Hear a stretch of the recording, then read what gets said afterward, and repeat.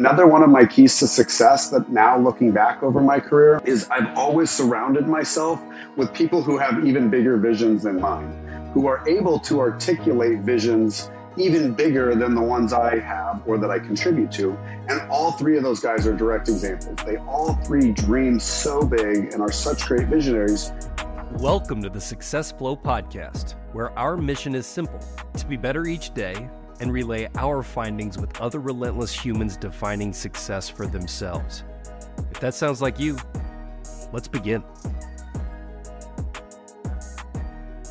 All right, we have an amazing guest on the show today. I can't wait to just dive right into Mr. Nate Dominguez. This guy I've known for 5 years. I got an email one day saying he was starting an amazing networking chapter. I sent it to my business partner and I'm like, who the heck is Nate Dominguez? And she goes, go and don't stop going. So that's what I did. And I've known you for 5 years now, buddy. And you become one of my closest friends. Nate, tell me a little bit about yourself. Tell the listeners about yourself and some background. Well, thank you, Stephen. Thank you, Phil. Thank you both for having me here today. It's truly a pleasure and a privilege and a treat for me. So hopefully this is as fun and as awesome for everybody else as it's going to be for me. I remember that day we met, Stephen, well, as a matter of fact, and not just because you're 1.5 feet or so taller than me. But I remember that day well because your business partner was also kind enough to have tipped me off that she had sent you to that meeting.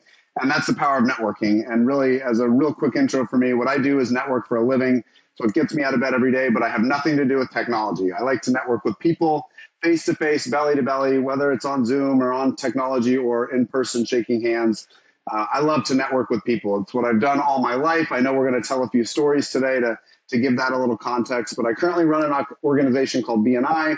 I'm here in Arizona along with you two guys, and we put together networking groups to help support small business owners, entrepreneurs, salespeople, a ton of nonprofits all throughout this great state of Arizona. I could never do it alone. We've got a team of more than 50 people that work with us here at BNI Arizona. Our office is in Central Phoenix, and we love to help others and have a lot of fun along the way. Love it. Love it, Nate. And I had the privilege of being introduced to you by Stephen as we were kind of going through the process of expanding the organization we're both in now, Junto, which we'll talk about in a bit. And I remember going on that first date with you, as you have to do when kind of going through the Junto process, and listening to a little bit of your story, but then meeting you and having lunch. I believe it was at the breakfast club up on Tatum, and remembering how it was no surprise that what you do for a living is bringing people together. And it was a very easy conversation, but we got into kind of some deep areas. And I think shaping kind of your story before BNI is super important. Was curious if you could, this is going to be a double loaded question, but kind of the impact of the jobs that you had when you were younger, specifically the golf course and being around success, this being the Success Flow podcast, how that kind of shaped your environment early and kind of the direction you were going along with the impact of your father. And then I know that you also went through some pretty tough relationship losses at an early age, and we're going to kick it off kind of deep here. And if you could expand on that and how that shaped your outlook from an early age, we'd love to get rolling that way. Sweet. Cut me off at any point because I could talk about this stuff for days. And it's played a huge role in shaping me, but I also like to share some of these stories because I think others can learn from them. And if I can inspire one person here to do a little bit more when it comes to the world of networking and relationship building and connecting and building true, meaningful relationships, then I think this will be worth it for everybody. So I kind of grew up as a natural networker. I give my parents a lot of credit for that. My grandparents, must have been a few teachers along the way that planted seeds in me that kind of summarize everything I just said. You got to build relationships. Networking, there's no such thing as too much networking, especially with people. And I grew up, we grew up before there was a ton of technology, but then saw that evolve and just kind of exponentially increase everything. So as a kid, I was never the most popular kid in school. I was not the most extroverted kid. I wasn't an introvert either, but I'd kind of place myself in the middle in my early days. I was an athlete, so I played on multiple different sport teams and different sports. Definitely learned a lot through that, but a few lucky turns for me, as you alluded to one of them. Really, the first job I ever had in high school at 16 years old was at a golf course here in Scottsdale, scrubbing golf clubs, but more so interacting with members and guests and tourists. And I remember some celebrities would come to that golf course, and I was at the absolute bottom of the food chain, but we still had a tiny bit of interaction with people. What was the name, Nate? What was the name of the golf course? First golf course I ever worked at was McCormick Ranch Golf Course on Scottsdale Road, right in the heart of Scottsdale, still there to this day. And I failed to mention, I had never really played golf before I got that job. A buddy of mine had a job there prior to me. Somebody must have gotten fired or let go the day before. They needed somebody. He calls me. I needed a part-time job to make some money, start paying for gas and, you name it, whatever kids do. And so I remember thinking, this job involves having to bring your A game to interact with people who are much older and much more successful than me, who had a passion for a sport called golf that I had never really played. So I couldn't relate on that context. But I had to build relationships if for no other reason than we worked mainly off of tips, right? So what I realized was if in order for me to get these people to tip me for parking their car or cleaning their golf clubs, I've got to get them to kind of like me a little bit. And so that taught me a lot about not just working with others, but working for others and, call it hospitality or whatever you want as it relates to relationships. Even though in that case, it was really short and sweet. Rarely would I ever see the same person twice. But in the little time I had to build a relationship, to create some rapport, hopefully get a tip for it, I think taught me a lot.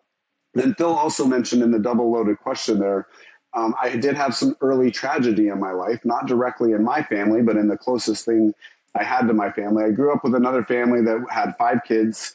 I was very close with all 5 of them. And I am the oldest of 3. So I have a younger brother, younger sister who are each 2 years younger than me and younger than each other. And I'm the oldest of the 3 kids in my household. And this family, their name is the Bowden family here in the Valley.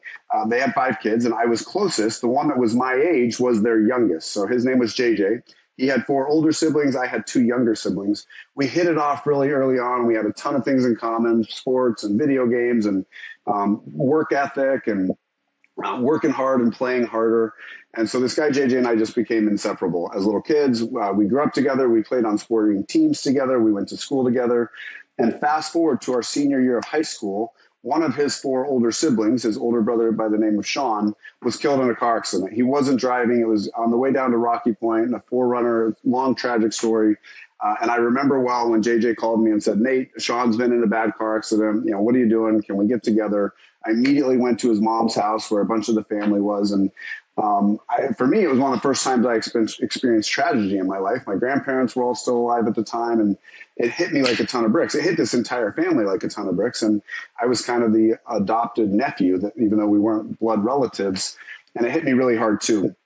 Well, fast forward 2 years later with a ton of things in between, JJ, my good buddy, was killed in a car accident as well. So I watched a family of 5 lose 2 kids in car accidents in a pretty short time period in a pretty crazy way, 2 crazy ways.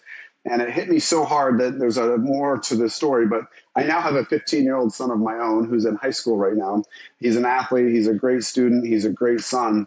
And when my wife and I found out our first child was going to be a boy before he had been born, we decided to name him JJ. So it's a small part of my best friend's legacy that lives on. I was 21 years ago that he was killed in that car accident, 15 years ago that my son was born. And figure if it's a small thing I can do when it goes back to relationships and networking and experiences to have a little bit of legacy in my house and in my family that relates to a house and a family that played a huge role in my life, it's the least I could do. We talk a lot about on this podcast that the environment that you're around is half the battle when you're looking at trying to set yourself up for future milestones or success, and know that that's a tiny example of how you were younger and then how you bounce back from adversity and those tougher struggles. And I think you're a great example of that. I'll kick it back over to you, Stephen. Yeah, I mean, that story that's a tough story, I know, for you to reflect on, but the amount of things that came out of that and the knowledge you got and the experiences that you got, not necessarily positive, but going back to the golf course, you learned how to interact with strangers, right? Like it's the hospitality type stuff, being a server and offering that customer service and developing those relationships is huge, but also the tragedy stuff, like that's just a testament of who you are too. And you are so close with that family and the relationships that you built. You're a genuine dude. And even if you're not close with somebody, you're still always there for them. And when someone's in your circle, though, it's like family. It's always been that way for you, and I've experienced that. And I know your son, JJ, his first name is Jack, which is the same name as my son, Jack, and they're both baseball players. And now they're both playing for Angels for Horizon High School over at Bo Polverosa's camp. Your 13-year-old Ryder and my 11-year-old son, Jack. So we've got a lot of commonalities there, which is really awesome. And I'm super blessed to know you, and I'm glad we connected through BNI. And I just cannot forget about that first day walking in to this room of like, what the heck am I getting into? But for me, being a small business owner, trying to attract small business customers, it was a perfect fit to develop those relationships and generate referrals and also give back to the community. So kind of talking about BNI a little bit and what you provide and what you do as the executive director, which, by the way, BNI Arizona is the second largest location across the world, or the country, I would say, at least.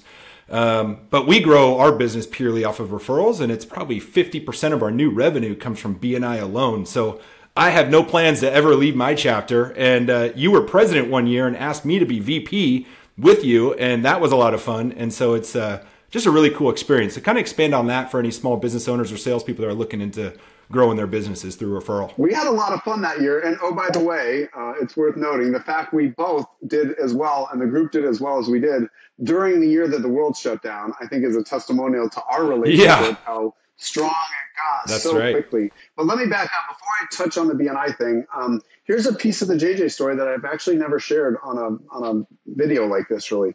So he passes away. I was going to college with my then girlfriend, now wife, Kelly at the time. We were going to NIU up in Flagstaff. When he got in the car accident in Scottsdale, and he lived for a few hours after that, but then passed away.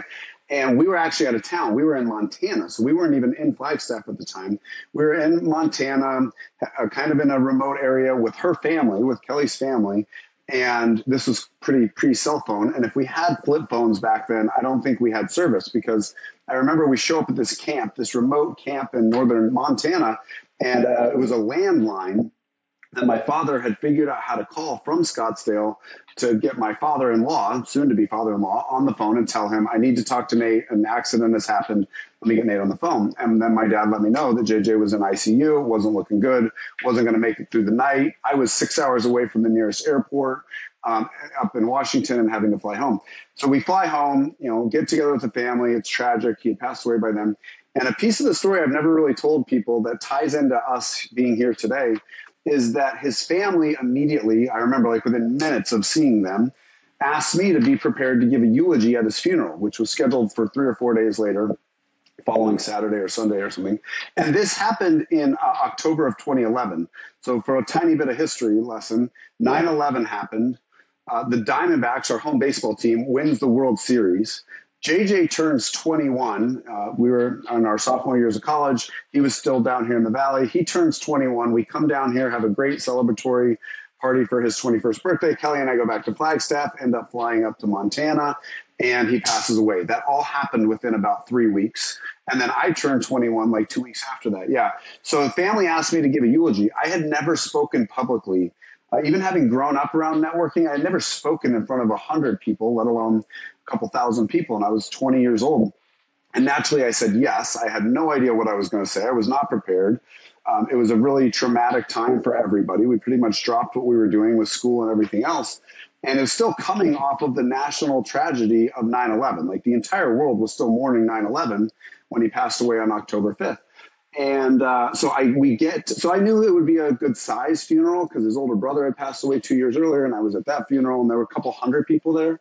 Well, we show up to the church that JJ's family had scheduled the services at, and there were about 2,000 people in the building. I kid you not, from the outpouring of support of friends and family that had watched this family lose an older child just a few years previous to this. And I remember walking in, and it's standing room only in this huge church, probably meant for 500 people, but there were more than 1,000. So it was standing room only along this back wall, little 2-footer stage. It wasn't like a big elaborate stage, and a podium and a microphone. And it was very, very quick in that the priest, the minister of the services, invites me up to stage to give my eulogy. And I remember looking out over the audience just in, total emotion taking over my body. And My dad had given me a tip before, and this is part of the story. I don't know if I've ever told anybody this part of the story ever. My dad gave me a tip and said, act as if it's just you and him in the room. And I a day or two prior, as I was preparing for this, and I remember walking up here and looking out, and yes, there's 2,000 people, my family, his family, my girlfriend, her family, all of our high school friends, a lot of our college friends, a lot of his older brother's friends, and just picturing that he was in the back of the room, and it really was just the two of us and the same relationship that we had built over so many years. And I got through it. And this was pre, video phones. And so there's no videos of any of this. Not that anybody would have taken one, but I really don't remember exactly what I said. Nobody remembers exactly what I said, but people have brought it up as recently as 6 months or a year ago when other people I know have had grief and people pass away, and remember it and the impact. And I think it just goes back to that relationship thing. So fast forward to answer your question. Yes, I work with a company called BNI. It stands for Business Network International. We build networking groups. And part of the relationship thing is the ability to conversate, the ability to discuss and be proud of who we are and what we do. A lesson that I learned just in the last couple of days at the Rich Summit I was with was you guys. I think it was this guy, our compadre Centauri said, start a brag list of your own kind of accomplishments or your company's accomplishments and document it, because you never know when you're going to need it and you don't want to forget it. And I've never done such a thing. I've never done that in my life. I have it all up here, but what I've lost from up here is now lost forever because I've never documented such a thing. So in BNI, we help people grow their businesses. We do so by referral through relationships, but the speaking component is an important avenue of it. I would say even in our Junto group, being able to articulate our messages, being able to handle our emotions, but still open our mouths and talk is valuable. And I owe a lot of that to my company. And hopefully I've added some of that to my company as well. Because I remember, Stephen, that day I met you, what were there, 100 people in that room or so when you walked in that first time? Yeah, more than 100 for sure. I didn't know a single soul. I walked in, I was like, all right, let's go have some fun. And it was a packed house for sure. And we've come a long way ever since then, and I'm so grateful for it. Yeah, we have. And, just going back to that eulogy story, that's an incredible one, and just kind of paints a picture of challenging yourself on purpose because something meant so much to you. And no matter what happens, you're going to get through it. And when you say you've totally forgot what you even said, it was more about how you made people feel, right? And people picked up on those words.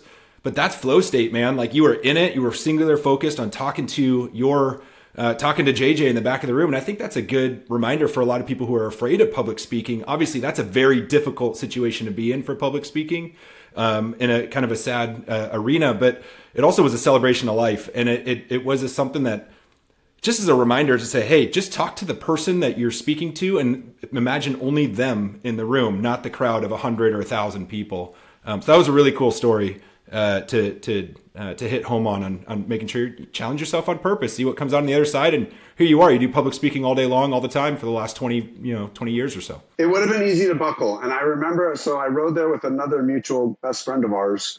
And it's not a far drive, but it probably took us a half hour by the time we'd all gotten all dressed up to get to the church. Parking lot was packed and my palms were sweating. I'm sure I had butterflies. But I was able to, now that I say this all out loud and with Phil here, something, Phil, you've taught me a ton, and I know your listeners hear about this, is tapping into our subconscious. And I still have a lot to learn. But I think as I was describing that story out loud and reflecting on a lesson you have taught me multiple times over, Phil, and I know you practice this stuff too, Stephen, somehow I had to have been able to tap into my subconscious even that day, 21 years ago, more than I realized at the time, definitely, but more than I've even connected since then. And hopefully I can learn to do it even more so because, I remember wanting to buckle. I remember wanting to think I'm just going to cut this short, walk up, say 3 words and sit down. Instead, I probably overstayed my welcome, if nothing else, from what I recall. But yeah, so funny that all just came out pretty organically today. I love that. And it's always there, right? That's a skill set once you develop. That knowledge it's up there. We just have to create the space to be able to get to it. I am really curious. So I'm going to give the backstory just to get us up to speed to this point in time, but very unique story with your spouse, Kelly, who's a rock star, and met in high school, went to a high school dance, and basically the rest was history. Went to college together as roommates, and then did go kind of your separate ways. I might be getting the story in your, once you're professional. No, I just meant professionally. Yes. and kind of into real estate, but today you are both rocking it out together as partners day in, day out. And I think this is awesome. It's extremely unique, especially when you're talking about discipline and having your goals set out and what you want. I love it. And so I was curious more so on day in and day out. Some of the listeners may be considering this in the future. And some people say, oh, don't go into business with your spouse. I do not fall into that camp. I think it can be done, but it takes a specific set of people like you two. So could you give us a rundown on what that's like day in, day out? Yes, happy to, and so proud to. My beautiful better half, who is both the brains and the good looks of our operation, our business, our household, my life. Her name's Kelly. Her middle name's Joe, so we refer to her as Kelly Joe a lot. We named our daughter Ella Joe, so I have something with names and legacy, which we don't need to get into anymore. So we met on the first day of high school, Horizon High School, where Stephen and my middle son now practice baseball, ironically, in a strange twist of fate. I don't practice baseball with your son, but yes, I did go to Horizon. And our kids now. But your son's team, Jack's team, is practicing at Horizon, right? He is, yeah. Does the Angels team have their practice? They do, varsity field. Yeah, he's 11U. Yeah. 11U, yeah. Yeah, my guy's 13U, and he had practice there last night. I picked him up. So we met there. First day was senior prom. Went away to college up in Flagstaff. Boyfriend, girlfriend. No expectations or certainly no guarantees that we'd still be together. Graduated in May of 2004. Shortly before that, I proposed on her birthday.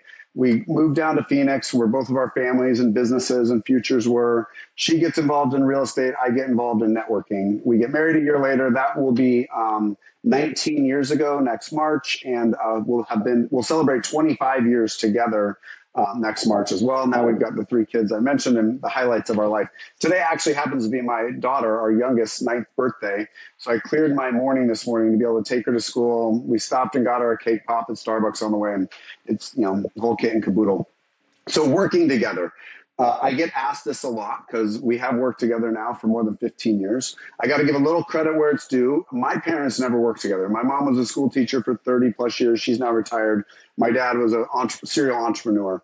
But my grandparents on my mom's side, for most of my life and until they retired, they owned a manufacturing business together.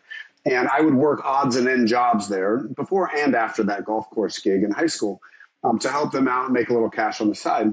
So I did get to witness my grandparents, who ended up being married for 66 years. They were high school sweethearts, work together in a manufacturing business, bricks and mortar, Central Phoenix, building a form of shutters, in essence. My parents did not work together, never have. Kelly's parents have worked together in real estate for more than 20 years. So I also got that angle, seeing a couple I wasn't related to, never worked for. And they're both semi-retired now, but in essence, they still work together as well. So it wasn't our plan. But when the real estate market crashed in like 08, 09, Kelly had our first son. She was doing stuff from home. I had a home office at the time. She was kind of observing the things that I wasn't doing very well in this little networking and B&I career of mine. And she slowly but surely started helping out. And that's really how it was born, to help me be more efficient and more effective. She's got the detail side, the detail brain of our operation, and I'm so grateful for that. And it allows me to really think more big picture and not get caught up in details, big or small. And so we've been working together probably about 15 years full time now. We complement each other in a lot of ways because a lot of what we do overlaps for the company. But I would say one of our keys to success, and we haven't come up with this on our own, we've had business coaches, really 3 different iterations over like the last decade or 12 years. And we couldn't do it without each of them. They've helped us to find ways that we can support our company, support our team, which again is more than 50 people that work all over the state of Arizona, some of whom will go months in between seeing in person even. And we found ways where we work separately on a lot of different projects, which means I've got to trust her a lot in certain areas in our business that I don't have much involvement in, that I don't have much influence on. And equally, she's got to trust me a lot. And again, we weren't born that way. We didn't start that way. It's a labor of love. But a tip I have I know you guys both practice this. Anybody who ever watches this for the rest of time, get a coach in any aspect of your life. If Kelly and I weren't such firm believers in business coaches, we've worked with life coaches. I've hired sales coaches for myself and my team. There's so many things that we try to be good at and get better at, but there's so many things that we suck at that somebody else is awesome at, that for a few bucks and some time can really help. And that's been absolutely one of our keys to success is finding lanes within our company. And it also applies in our household, as a matter of fact, finding lanes within our household that overlap, but also plenty of them that are separate, and trusting each other so that at the end of the day, it doesn't cause fights, which really almost never happens for us at this point. And doesn't always maybe work out exactly how both of us would have done it together, but it does always work out, knock on wood. That about you stuck out very clearly to me. And we talk on this podcast a lot about the concept of the business athlete and having a coach. What athlete doesn't have a coach to help them improve, sharpen the sword, and hold them accountable? That stuck out. And then you're also, I know, hitting the gym frequently as well. It's a part of your life, and you really embody that business athlete mindset all the way around between coaching Not as well. Not as much lately as I would hope. I have 2 torn ligaments in my elbow, which I'm working on getting fixed. But it's not just the gym, actually. I'm glad you just touched on that. I love the gym. I wish I had more drive to spend even more time in the gym. Same with Kelly. But I will say, even when we're not in or out of the gym together or separate, we're always active. And that has also, and it's hard, even on the days we don't want to. We both have backpacked the Grand Canyon together, not once, but twice. We hike a ton. We snowboard when we can. She's gotten more into golf, even just in the last 6 months or so. Maybe that's part of my elbow issue, by the way. As soon as I get that fixed, we can't wait to spend even. Our boys have now gotten into golf. They're 15 and 12. They've got their own clubs now. They really enjoy the game. So the 4 of us have gotten out together. And so staying active.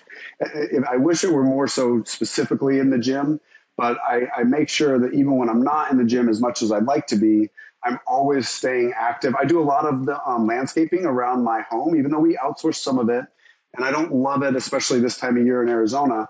But even being outdoors, doing work around the house, I get my family to help me. You know, we don't wash our own cars every time, but a lot of the time we as a family will wash Kel's and my vehicles. And it's a point of pride. It's time we spend together. And so we're always active. I wish I could say we worked out more, but we definitely remain very, very active, and it seems to help. Yeah, that's awesome. You do have a tremendous family, and I know Kelly personally, and you're right, BNI Arizona only gets its good looks from her. Sorry, Nate. But she also she's very independent and confident. I mean, I remember when I was VP with you, 2 years later, I was president of our chapter, and I remember running an open business day, and I think it was a Hawaiian luau theme. We got some Hawaiian dancers coming in and all that stuff. But Kelly was our featured speaker. We brought her in, and she was like, hell yeah, let's do it, and did a whole acronym on Hawaii and like shared her knowledge. And she's just super impactful. And the way you guys operate, it goes back to that communication, right? I come from a family where my parents worked together, and they're still married, I think 35, 37 years, maybe it's 40 now, I can't remember, but they've been married for a long time.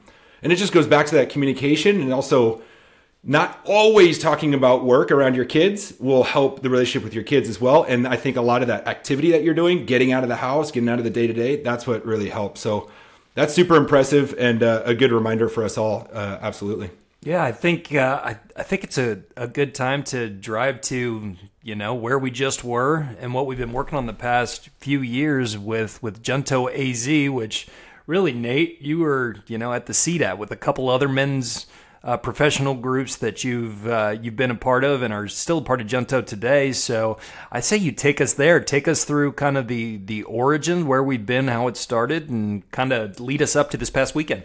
Yes, and this is something I'm so passionate about, and really one of the highlights of my life right now, other than my family, my kids, and my business, is this group I'm so blessed to be in, and to get to spend the last couple of days with you two is such a treat for me, and it now bleeds into my family. I've talked with them about it since I got home. So the bullet point versions of the story go like this. I was very lucky about 10 years ago to start to grasp the concept that we've all heard, and that is, you are the sum of the 5 people you spend the most time with, or, your network is your net worth, or, my grandmother would say to me as a kid, the more you give back to your community, the more your community will give back to you. So make sure you have a good community.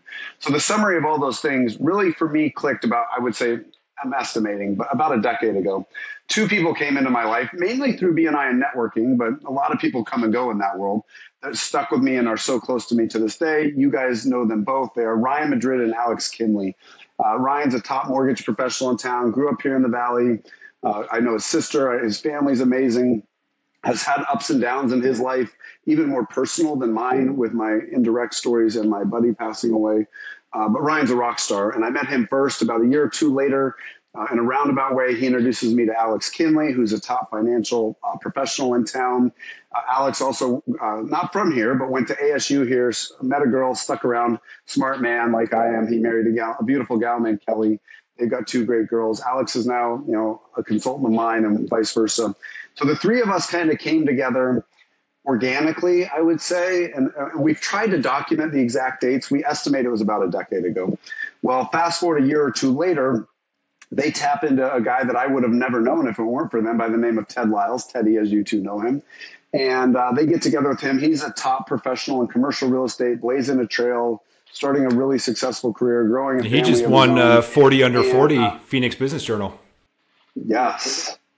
Total badass, like such a blessing for all of us. So those three guys, after a few different iterations, said, hey, Nate, let's start getting together once a month. Let's brainstorm. This is all pre-COVID. Let's get together in person once a month over coffee, no formal agenda. And B&I, we do a lot of formalities. We've got agendas, we've got policies, we've got guidelines, and they work all around the world. Well, these guys said, hey, not what you do over there, but similar and different. Let's get together and see what happens. And really, they're the visionaries of the story. I think sometimes it gets misconstrued. I like to consider myself a visionary. I definitely have some vision, but another one of my keys to success that now looking back over my career is I've always surrounded myself with people who have even bigger visions than mine, who are able to articulate visions even bigger than the ones I have or that I contribute to. And all three of those guys are direct examples. They all three dream so big and are such great visionaries in their companies, in their community, and stuff like 40 under 40, and certainly with their families. So the four of us got together, and that we estimate that was probably about 7 or 8 years ago. We'd meet on Wednesday morning, 7 a.m. before any of us were going to work or starting our days. No agenda, no handouts, no notes even really, no technology, like coffee and a couple of dudes at a table. That blossomed into a group that grew to 10 to 12 wanting to show up for these coffees pretty quickly. Again, we had no name, we had no leadership, we had no structure. And then a few other guys start showing up. And we said, hey, if we're going to do this every week, we kind of should have a name, maybe a tiny bit of structure. And you can edit this out if you want. I wouldn't blame you at all. But the first name that group Give us the name. took to itself was Thug Life. Yeah. Oh my God. And it was only internal. We didn't have a website. We still don't. We aren't on Facebook. We're not like a public group per se. We're not a secret. Here's what I tell like my close family that knows I go on these summits and wonders like, who are you doing this with? I say, we're not a secret society because we're not a secret. Like people know we exist. People know we get together, but we're also not like a, public entity. We're not a company. We're not a BNI chapter. We're not a chamber of commerce. We're not a, we're indescribable is really what I would say, even though I've been around from the beginning. So we had to have a little name to joke around internally. It lasted like a year. We started upping the level of professionals that we were inviting to join us for these coffee meetings, and having a name like Thug Life, it was just creating a bigger and bigger gap. So it was during the pandemic. This is the power of knowledge, by the way, to tie this quick story in. I like to read. My dad knows I like to read, but really up until this point, 3 or 4 years ago, I'd say 99% of the reading I had done in my life was business related. Business books, public speaking books, business stories, business magazines, like business. I got my degree in business, and a teacher must have told me at NAU, read as much business stuff as you can. I had never really gotten into biographies or autobiographies, and I had done almost 0.0 studying of American history. Up until this point in my life, when the pandemic hit, my dad gave me a book that was a biography on Benjamin Franklin. And it's actually like a coffee table book. It's about 1,000 pages long, written by Walter Isaacson. True story. Odds are I would have never opened that book had the pandemic not hit. Now I'm working from home and I'm teaching my kids school from home. I had this 1,000-page book that like at any other time in my life would have looked too daunting to open. But I was at home and we were all at home and we had no idea how long we were going to be at home. So I started reading this book and I learned a ton about Ben Franklin. I know you two have heard this out of me many times. I tell anybody that will listen now, if you haven't studied Benjamin Franklin at all, which I hadn't, spend 5 minutes of your life even and read his Wikipedia. I'm grateful and, know enough about all the founding fathers of the U.S. by now, thanks to that book and other books I've read since. This is just my opinion. Some people have wanted to argue me on this, but I think I know enough to have my own opinion and say that I think Benjamin Franklin was the most important founding father in the creation of the United States. Even though he never went on to be president, he never even went on to be vice president. Most of the rest of the guys who signed the original Declaration of Independence went on to be president or vice president or congressmen or senators. Ben Franklin was more so like behind the scenes guy. He was also an inventor. He was a printer, and he was a networker, actually, and an entrepreneur, and started really young. He also did not come from money. A lot of the other founding fathers, if you study them, like George Washington, a lot of them came from families that had thousands of acres of land in the colonies or had successful businesses. Ben Franklin did not come from much. Instead, was a self-driven and self-made entrepreneur who died, very wealthy thanks to printing businesses and a lot of different things he was involved in. Anyhow, I read the book. And what I notice in there, it's not highlighted, it's not like an entire chapter's worth, but there were a few sentences describing him in his 20s, well before our country was formed, that he created a group up in Philadelphia. It was originally called the Leather Apron Club. It was a group of businessmen and friends of his who would get together once a week. They would do so in the evenings, from what I read, over cold beer instead of coffee. I think we all do a little bit of both now. And they would just ask questions and find ways to help each other. To help each other's businesses, to help each other's minds, to help each other's families, etc. They then changed the name of that group, 20 years later or something, to Junto, which can be interpreted and pronounced in many different ways, we have confirmed. Some people say Junto, it's Junto is how you spell it. The root description of the word Junto is to assemble. So these guys were assembling together once a week. They got rid of the name Leather Apron Club. They brainstormed. They came up with Junto. Depending on who you ask, it can be pronounced Junto, or Junto, where the J is not pronounced at all. Anyhow, we needed a new name for our little group here in the Valley of the Sun. We probably had 15 members at that time. Everybody was asked to go home and come to the next meeting with a suggested name, like anything a little bit more professional than Thug Life. And I had just read that section of that book, which I've now done a ton more research on, threw it out to the group. And as soon as, here's my weak memory, as soon as somebody said, well, what does that word mean? And I said, to assemble. And it immediately stuck, and the group said, that's our name from now on. We've added Arizona to it simply because that's where we all live and meet. And we now meet once a week for about once a month for 9 or 10 months a year. Still over coffee, still early. We meet on Thursday mornings now instead of Wednesdays, once a month.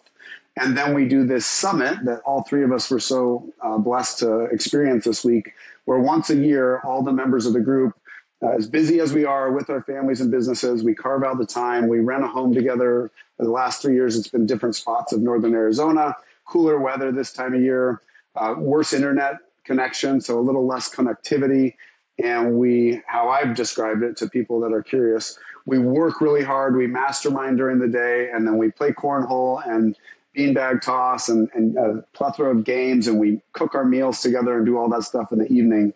And it's really just become something that I love more than just about any other organization, group, thing I've ever done in my entire life, as you guys picked up on when it even made me a little emotional last week. Yeah, totally. Before we get into some of the nuggets and takeaways of our summit, that was our third annual. I remember when you had reached out to me to say, hey, come join our group. And this was March 2020, the first meeting I was going to go to. And then we all know the pandemic hit. And it was I think it was Duncan or someone else that emailed me and goes, hey, amigo, we're putting this on hold for a little while. And I was like, all right, I didn't know anybody in the group really outside of you.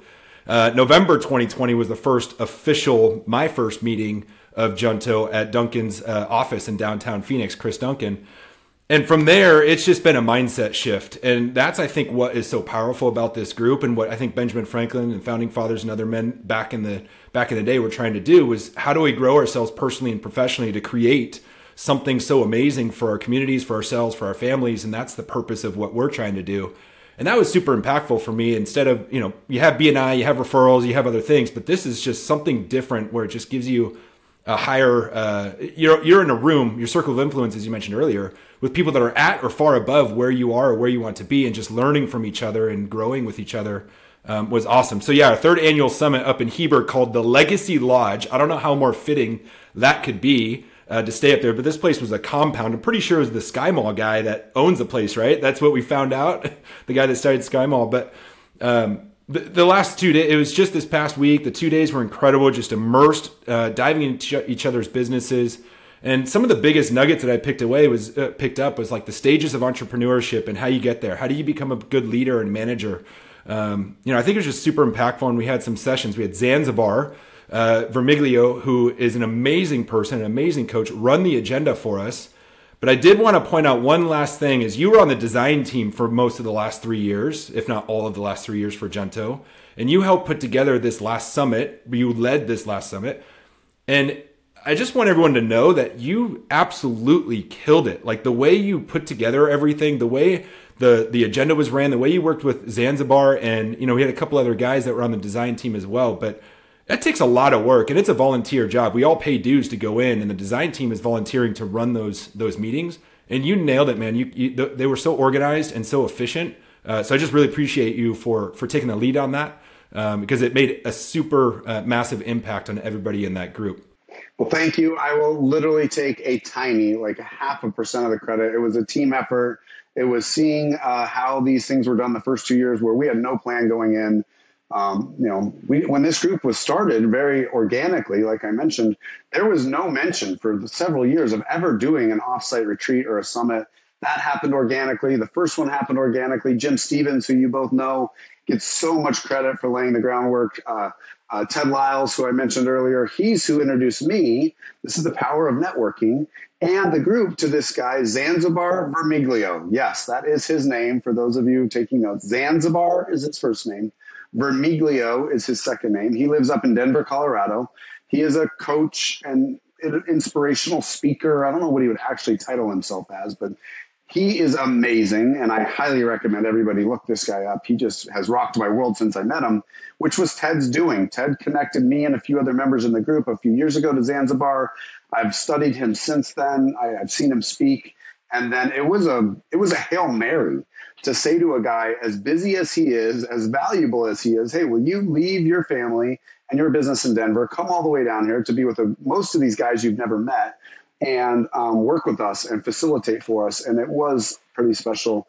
And I left that out of the story. I think it's worth this being tied into the overall Junto, Arizona story. I don't remember when it was because I'm not good with like timelines, obviously. But whenever it was that the point came that some of the members realized we needed at least a little bit of structure to take it forward, that was pivotal. And that's when the idea of a design team was created. I've been on it, but I never had led it until more recently. And it's been just as valuable for me as it appears to have been for you guys. So I'm so grateful. It's also time to hand over the torch, which I am so thankful that you two are both directly involved. I know that the group's in the best hands it's ever been. I speak for Ted Lyles as well. And so now, really starting like yesterday, Ted and I are members of the group. We'll always be available. We'll always trust and honor whatever decisions are made and whatever structure evolves to the next phase. But knowing you two are both involved, all of our mutual friend Mike Brewer's involvement, Chris Duncan that you mentioned. I mean, I could name all 20 guys and everything. There's 21 members of the group right now, for those curious. And every one of them would play such a big role. But you two are instrumental to where we've been, getting us to this point. And I'm so excited about what the future holds with you two, both on the design team and taking lead roles. And can't wait for Summit next year.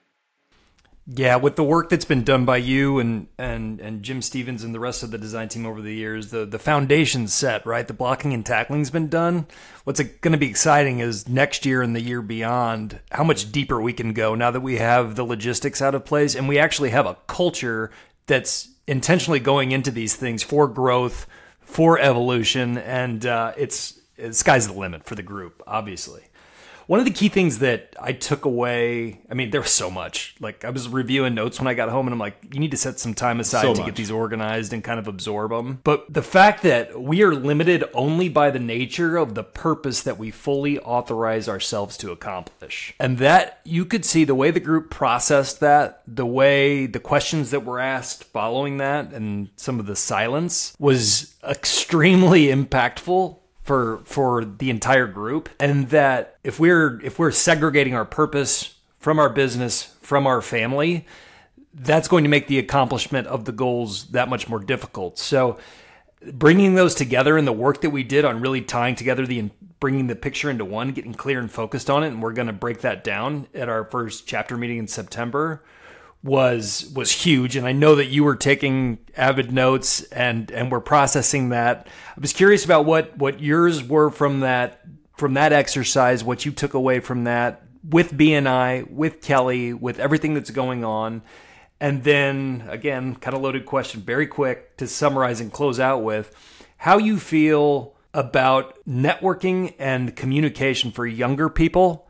As of right now, we've talked about the pandemic a little bit and just technology in general, how you think that is going to be ingrained in society going forward, maybe just high level trends you're seeing, or how you think young people are going to continue to network. So great question and great takeaways. And yes, I've got pages of notes and just so many thoughts bouncing around during the trip and since we've all gotten home.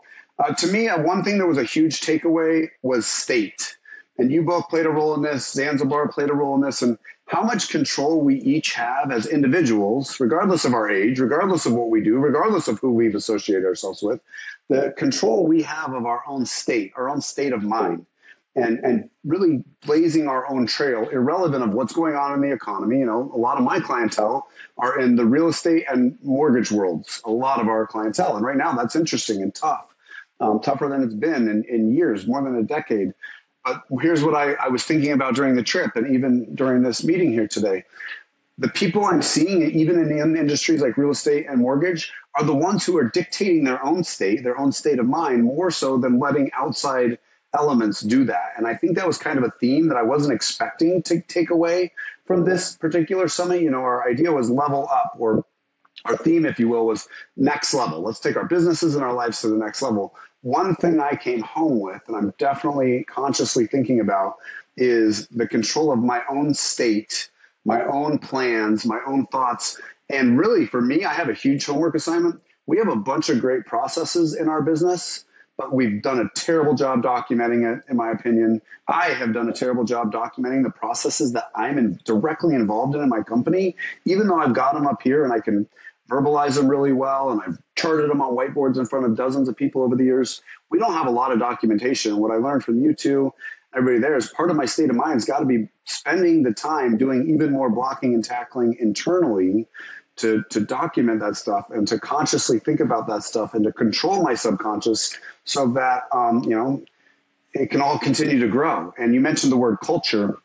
I think the culture of that group is getting so strong and has come to be so strong that it's forcing me to take the culture of everything else I do and make it stronger. And those were some summary, huge takeaways for me. And I think every young person, regardless of age or experience, or if you're cleaning golf clubs at McCormick Ranch Golf Course tomorrow, or you're building businesses or selling businesses for huge multiples, I think the more you control your own state and the more that you document and dictate the future and what you've already done and where you're going, the better off everybody will be. Yeah, that's a great takeaway. And as you mentioned, the authorizing yourself, of what you can accomplish, right? And recognizing that the impossible is possible. And it's just getting in that state of mind, and the purpose of doing what you're trying to accomplish far outweighs the reasons why not, or why you shouldn't, or why you can't. And I think that's really important. And that's a great takeaway I got from Summit as well. But as we wrap up, I wanted to ask one final question, and I don't think I know this answer. I don't think I've ever asked this in a direct form. But what does success mean to Nate Dominguez? That is a really good question, and a short and sweet answer. I would say it's getting out of bed with a feeling of accomplishment every day, which I don't do by any stretch. I have up and down days, just like I know everybody does.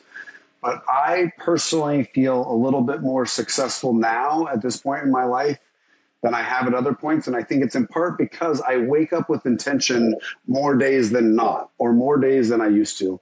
And that's whether it is directly involving my family, my responsibilities as a homeowner and a father in my family and in my house, or in my business, or in our Junto group and stuff leading up to that. And It's taken a lot of work. It's taken a lot of learning along the way. I love this bracelet, by the way, Stephen. If you haven't noticed my Oppo Glow bands here, Love it. one of the ones you gave us says "Win or Learn," and I couldn't have said this even a few short years ago. I'm very grateful, and I think a level of my feeling of accomplishment and success that anybody, if I can do it, anybody can do it. Trust me when I say that. That I am at a point where if I wake up and I don't have a great day, or I get thrown a curveball and I don't win, I do still learn. And that makes me wake up the next day with a little bit more intention, a little bit more to accomplish and accomplished, which is how I kind of summarize success. I could go on for days. I like that the word, I'm not driven by money by any stretch, but I realize money helps. And the more I can make money, the more I can help other people make money, and I can pay people money to do what they love to do. And the fact that success has a bunch of S's in it, it's like fifth on my list, but sometimes I'll draw it out in front of people when I get asked a question like that, and I'll actually make the $ sign success, even though that's not the goal for me. It's the byproduct. When you wake up with more intention, when you get more done, when you help other people get more done, you tend to make more money, and it just allows the snowball to get bigger and bigger. That's my long, short answer on success. Love it as well. Where can the listeners find you, Nate? If we got some entrepreneurs or small business owners that are looking to network, where can they find you? So funny thing, I love to network. So I am oftentimes found at networking events all throughout the Valley, whether that's a volunteer community event. My family and I attend a lot of those for organizations like the Fiesta Bowl Committee and HELP, which is helping homeless people and homeless kids live better lives. We build bunk beds together as I've had. So out networking in the community, you can find me often. I network at a lot of different business-related meetings throughout the Valley of the Sun and throughout all northern Arizona as well. But online, no surprise, my Twitter handle is @NetworkingNate. Surprise, surprise. Same as your license plate. Yes, don't you have networker on your license plate? Yeah. Networker with no vowels. Yeah. But I'm pretty easy to find on LinkedIn, Facebook, Instagram, the typical channels. We've got an office in Central Phoenix. I'd invite anybody and everybody to be there. But Phil, as you have found before, I'm not there as often as I could be, really because I'm out networking a lot. But I love the Valley of the Sun. I love the state of Arizona. I like to travel as well. But if you need to track me down here in Arizona, if there's anything I can ever do for either of you, for your businesses, for your families, for your outreach, for your communities, don't ever hesitate to let me know. We appreciate it, Nate. Yeah, we'll throw Nate's contact info in the show notes, so you can jump on there and check out some more information about BNI as well. But really appreciate you jumping on, man. This is a great episode, a great pod, and I just love you, brother. Feelings mutual, boys. Thank you so much for all you do for me and my life, my business, and my family. I couldn't do it without you. That's a wrap for the Successful Pod. Like, follow, and we'll be at the same place next week.